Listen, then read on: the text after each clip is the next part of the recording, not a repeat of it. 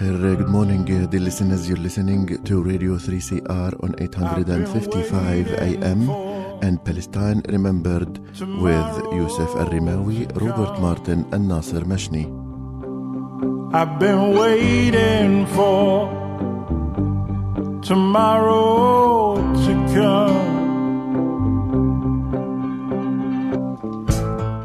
Welcome to another edition of Australia's only radio program that is totally dedicated to the Palestinian cause in English language. We would like to welcome our listeners on the AM dial and those who will join us later on 3cr.org.au/podcasts.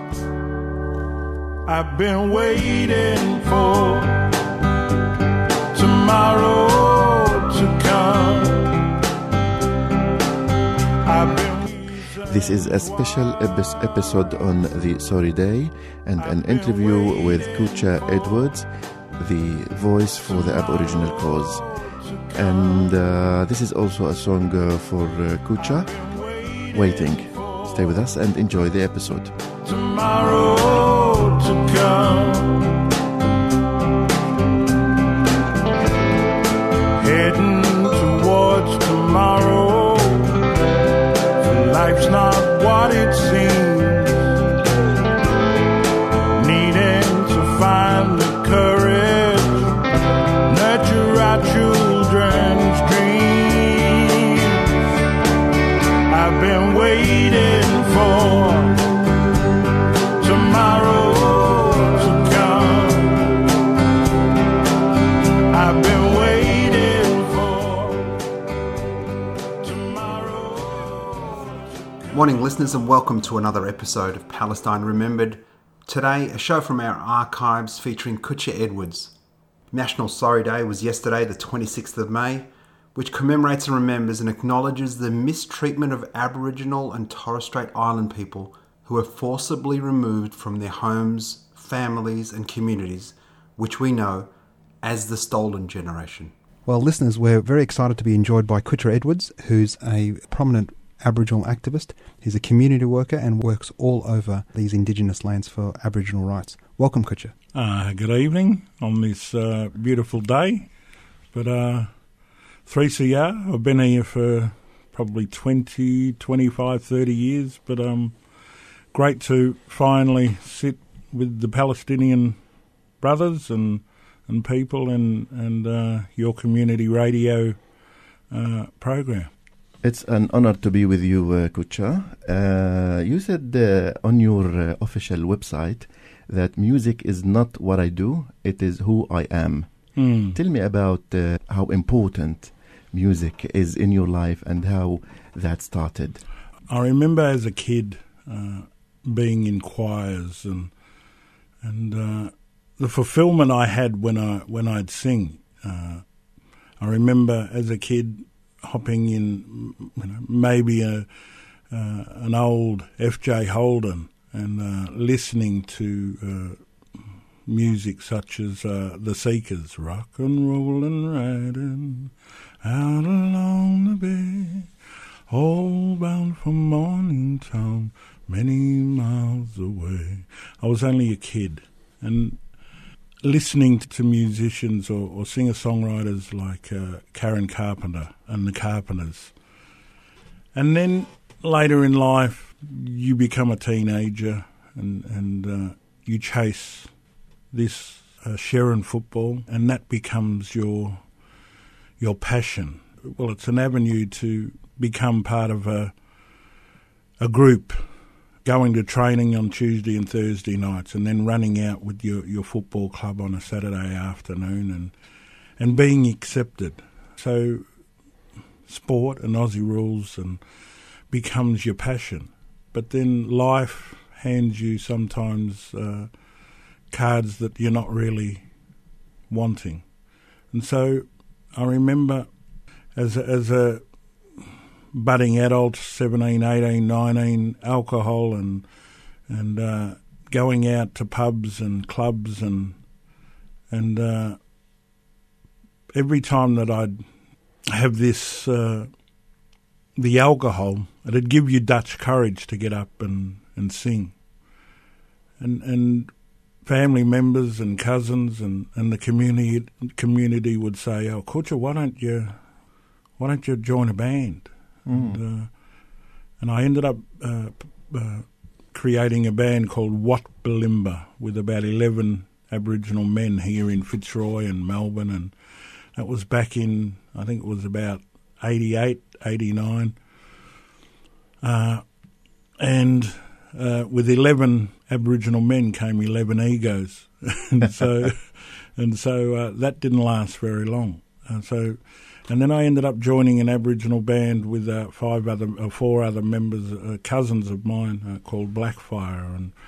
And Blackfire was this avenue that we could sing about the plight of the Aborigine, in the injustice that was happening within our community here in Fitzroy and Melbourne. And so Blackfire was this avenue but it also took us to Asia and China and Japan and Taiwan and so music was this avenue. We saw it as an avenue and escape. I call it dropping a pebble in a pond, and the ripple is what it is, And so travelling to these places and getting to inform not only the non-Indigenous people here in Australia, but people around the world as to who we are as Aboriginal people. And so music's been this great friend of mine, and it gives me the opportunity to voice what's not only in the iPad upstairs, but my spirit. And to understand that it's not about performing. As a magician would go out there or a person in a circus would start juggling and to perform in front of the audience. It's not about the performance. It's about knowing that what you're singing about is the plight of your people. Mm-hmm. Mm-hmm. Yeah. So, Kutcha, this show is going to air on Saturday, which is the 26th of May, and we know how important that is for Aboriginals because it's a commemoration of National Sorry Day. Yeah. And I might give our listeners just a quick synopsis of what that is and how it meant, and then we're going to turn over to you, Kutcha, and if you can tell us, as an Aboriginal man, dispossessed from his land, where sovereignty was never ceded and no treaty has ever been signed, what that actually means to you. So for our listeners, National Sorry Day is an annual event held on the 26th of May, and it's the 20th anniversary since 1998. It remembers and commemorates the mistreatment of our Indigenous Australians, the original custodians of this land. And the date of the 26th of May carries great significance for the stolen generations as well. And in particular, this is following a report in 1997 called Bringing Them Home. And at the time, the report recommended to Prime Minister John Howard that he should say sorry. And he refused to, as we know. And what he did say was he did not subscribe to the black armband view of history. Now, what he did on the 26th of August 1999 was say a deep and sincere regret that Indigenous Australians had suffered injustices under the practices of past generations, and for the hurt and trauma that many Indigenous people continue to feel as a consequence of those practices. It wasn't until the 13th of February 2008 that then Prime Minister Kevin Rudd moved a motion of apology to the Indigenous people in the stolen generation. Kevin Rudd became the first Australian Prime Minister to publicly apologise to the stolen generation on behalf of the Australian federal government.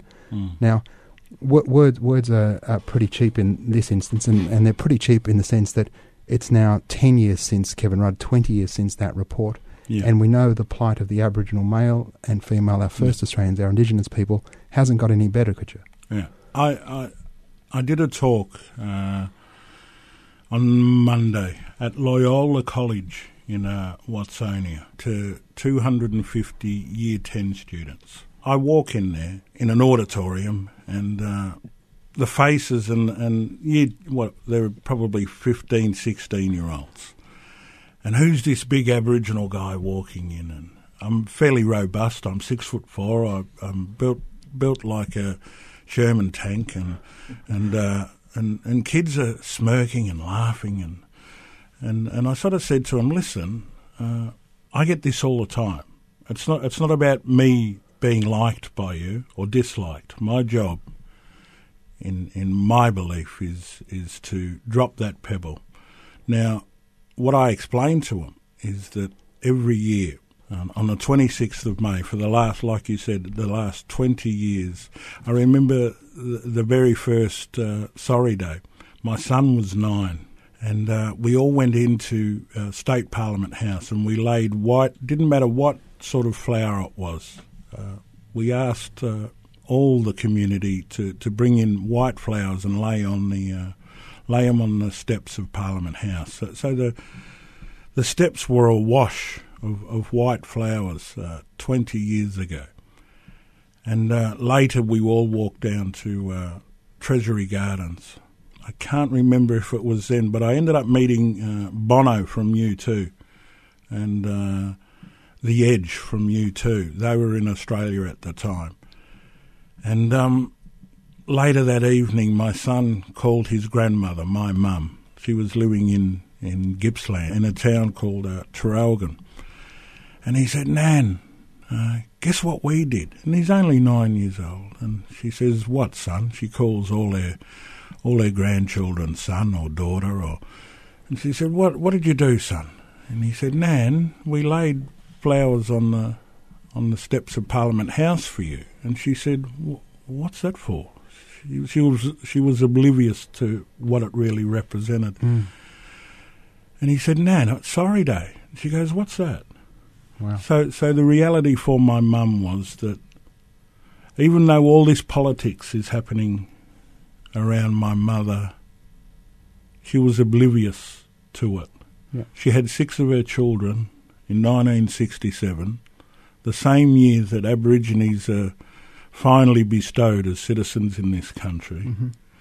On the 27th of May, 1967, the referendum, a question is posed to non-Indigenous Australia. Yeah. Should we give Aborigines the right to become citizens of their own country, the right to become part of this country after interference? And my mother just got on with tomorrow, not looking at the past. And this is what I'm trying to tell these students on Monday. And when I think about it, the spirit in which my mother and father conducted themselves after having 6 of their children forcibly removed from them, my father, Nugget Edwards, stood 6'6", and there wasn't a damn thing he could do about it. It was law. Police stood alongside government workers to forcibly remove their children from them. And that's the blight, that's the mark on this country, and non-Indigenous Australia let it happen. Mm-hmm. And that's the sad thing about it. And my job is to inform the uninformed, these young kids at Loyola College on Monday morning. Well, the blight is that it took only 10 years ago did we say sorry. And not only have we only just said sorry, the fact is every day the pain and suffering is manifesting itself in any number of ways, from health rates to life expectancy to infant mortality and we are the most imprisoned people per capita on the planet. On the planet. So if we come back and interestingly in our pre-chat, Kutcha, I learnt something today which I hadn't ever heard about, but the King's patent, yeah. And our listeners who are familiar with obviously Palestinian rights, they've heard all sorts of. We did a story on the Balfour Declaration, but they'd be here. This was a letter sent to South Australia by King William IV in 1836, and ultimately what it did was give Aboriginal people the legal right to continue to occupy and enjoy their lands as they had always done. And the actual words, and listen to these words from the King's letter, provided always that nothing in those our letters contain shall affect or be construed to affect the rights of any Aboriginal natives of the said province to the actual occupation or enjoyment in their own persons or in the persons of their descendants of any lands therein now actually occupied or enjoyed by such natives. And the correlation between that language and His Majesty's government view with favour the establishment in Palestine of a national home of the Jewish people, and will use their best endeavours to facilitate the achievement of this object, it being clearly understood that nothing shall be done which may prejudice the civil and religious rights of existing non-Jewish communities in Palestine. Now, both of these proclamations by kings of Britain, onto lands occupied by ancient and indigenous people required a terra nullius, a nobody's land. And even though terra nullius was finished off in 1992 in Marbo, the reality is the High Court held that since 1788, the proclamation of the Commonwealth held. So the fact that terra nullius existed from 1788 until 1992.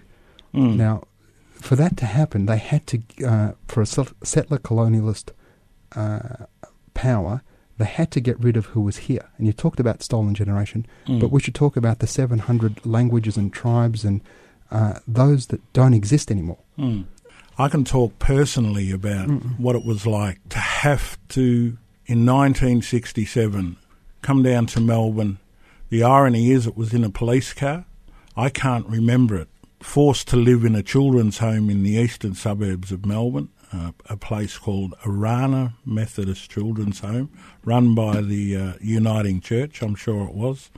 And 11 years of institutionalisation, not because I had done anything wrong to society as such, but because I was born black in this country. Yeah.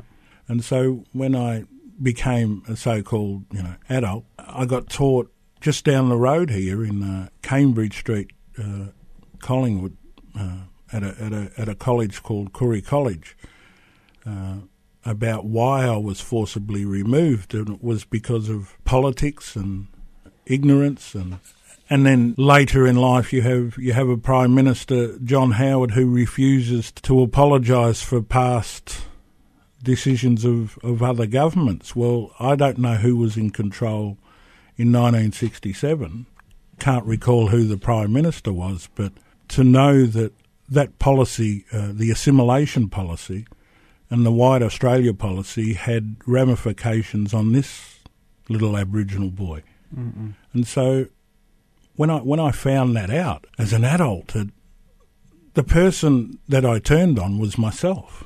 I can sit here as a 53-year-old man and come to the realisation that 20 years later, of 20 years of sobriety and 20 years of abstinence of mind-altering substances, is that I can honestly, to this day, say that I understand who I am and who I'm connected to, and that I descend from so many generations of Aboriginal people. Last November, I did a performance in Mildura for the return of my great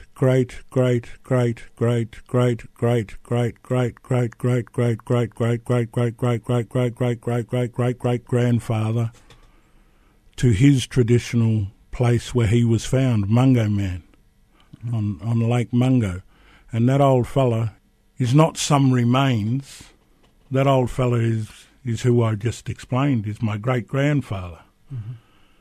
So when scientists proclaim we have the remains of Mungo Man, that's somebody. That's a human. That's a human. And so I am connected to that old fella. And so when those people removed me from my country, from my language, from my descendancy, my mum, my dad, my grandfathers, my grandmothers, my uncles, my aunties, my spirituality, my dreaming, my culture, and placed me in that children's home. There's an old saying, you can take the boy out of the country, but you can't take the country out of the boy. That's the same. You can remove me from my Aboriginality, what makes me Aboriginal, but it'll always be in me. I am Aborigine. I am Mati Mati. And so that's what I can talk about. I can talk about what it personally means to me and what Sorry Day means to me. But not only to me, but my family, I was just going to say that what you're talking about seems to be something that the Palestinians are going through every single day, and the parallels are really, really scary. But the one thing that can't be taken away from the Palestinians is the fact that Palestine is their country. And by listening to you, Australia is always going to be your country for your people, no matter what happens. And I think that having you on this show it's really eerie to hear the similarities that what happened hundreds of years ago here, which we don't hear about a lot, is actually happening today and will happen tomorrow, not only here but horrifically in Palestine, because today it's modern-day colonialism. And what they are doing is they're stealing the land, and they're actually denying that these people exist. And it's just a very, very scary thing. And these two gentlemen here, being Yusuf and Nasser, can attest to it. And their parents have said that, Palestine will always be their home. Even though everyone is denying them the rights, it will always be their home. And I think, the similarities are incredible. So where the statistics tell the blatant truth is the life expectancy of an Aboriginal in Australia is 10 years less than a non-Indigenous person. I look at that, and I'm 53. My use-by date is 57. So 4 years from now, I'm not supposed to be here. Well, Statistics will say. I hope that's not the case. No, but I'm statistically, you're right. That's the reality. Yeah. And if you do live to 75, it means somebody dropped off at 45. That's right. For the average to be 65. Well, like I've said, I'm 20 years into sobriety. I was on my deathbed in Panch Hospital, age 32. Yeah. I'd had a heart attack at age 32. So I'm a man who's beat the statistics. I was gone at age 32. And what happened to me was my son was 9 when this happened. So 20 years after bringing them home report. So when it was tabled in 1998 I had my epiphany. And the reality is that in 1997 my father passed away. And on the 21st of January 1998, my father came to me in an apparition on my deathbed in Panch Hospital. Now, people might suggest that I'm off with the fairies. Remember, I don't care what other people think of me. I know my father came to me and told me not to put my son through the same situation of what happened to me and him. I met my father when I was 17 years old, after being taken off him. So when he came to me in that hospital in an apparition, I know that he was telling me to get off the train wreck. And therefore I did, or else I would have been one of those statistics. Another statistic. In 2015, Indigenous people were 13 times more likely to be imprisoned and made up 1 in 4 prisoners in Australia. Though they represent only 1.5% of the population of Australia, 1 in 4 prisoners is Aboriginal. The infant, so if you're under 5 years old and born a Palestinian, or under 5 years old and born an Aboriginal or Torres Strait Islander in Australia, you are 6 times more likely to die before you're 5 than if you're a Jewish person or a non-Indigenous person in Australia. And the numbers are just so correlatable because settler colonialism requires a genocide of the Indigenous people. And we always remember that this is Aboriginal land, always was and always will be. One of the really, really startling facts is the maternal mortality. This is mums dying in childbirth. And it's practically zero in the Western world. For Aboriginal mothers, it's 7 per 1,000. So this is women, Aboriginal women in Australia, 7 per 1,000 will die during childbirth.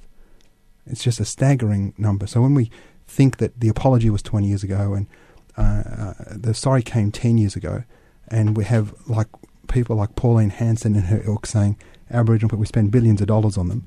Well, the reality is we spend $30 billion on useless wars. We spend $30 billion on religious schools and private school funding. We spend $10 billion on wars in Arab and Muslim countries. And that's not quite enough to make up for all the pain and suffering that Kucha, you and your family and your people have suffered, but will go a long way to doing it. If these people were truly sorry, though, Nasser, what they wouldn't do is participate in allowing it to happen in another country. Now, they can turn around and say that they're sorry here, or not say that they're sorry, but dance around it. But then on the other hand, say that Israel is defending itself and doing all of these things, whilst it is clear-cut colonialism. How dare they turn around and say, we're sorry for what we did here, but allow it to happen in a different country? They're not sorry. Australia and Israel are the same mentality, and we had our speech, my speech on the weekend at our rally, and I called it out for exactly what it is. Australia, the ruling parties, none of them is truly sorry, because if they were truly sorry, they would make reparations, they would make treaty with the people, they would honour the custodians of the land, they wouldn't allow a situation like what happened to Dylan in Northern Territory to occur. They would be teaching Aboriginal languages in schools, as opposed to 4-hour language classes are being cancelled. They're choosing between teaching the Indigenous kids their native language, and there were 700 languages here 300 years ago, and now we're down to about 150. That they're choosing to teach them English rather than their Indigenous culture. I mean, the ongoing crimes continue unabated. I think we're heading towards the interview, so in the last 1.5 minutes or 2 minutes, I want to give the microphone to you to choose your words. It's not a question. You have the microphone to say what you want in the last 2 minutes. Yeah. So, for me, Sorry Day on Saturday, the 26th of May, is not only Sorry Day. It's every time that a memorial pops up of my 2 brothers, of my sister, of my nephews, of my mother, of my father. Every time that Apology Day, the 13th of February, pops up in our psyche. Every year that Australia celebrates Australia Day, my people mourn. And so it's the culmination of all these moments in time that we can't get back. And the memorials, not only the memorial days, but the birthdays, because we celebrate the birthdays when my brothers are physically not here. I know they're around. I know their spirit still walks and visits us. That's what each year means to us, not just on Sorry Day. So, we live we're physical manifestations of walking spirits on this place, And so these dates, they mightn't mean much to people outside this studio or 21 Smith Street. But they do to us as Aboriginal people, because we are the here and now of our ancestry,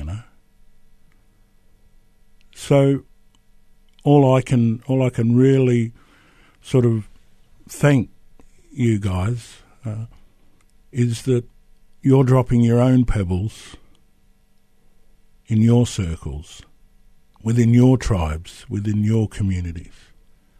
And so that's what it means to me, is that we're not in the canoe by ourselves, We're with you, brother. Yeah. Well, we are speechless, to say the least, that you have our full solidarity as a person, to your family, to your tribe, and to the Aboriginal population, all of them. And to your struggle. And we hope that one day justice will prevail to the Aboriginal people and to us. Don't forget, listeners, Radiothon's coming up. We need your support. Go to 3cr.org.au and support the station. Our live show's coming up in a couple of weeks where you'll be able to call in. Thanks for listening. Tell your friends, share the podcast, and remember, there's never been a better time for a free Palestine. I've been waiting for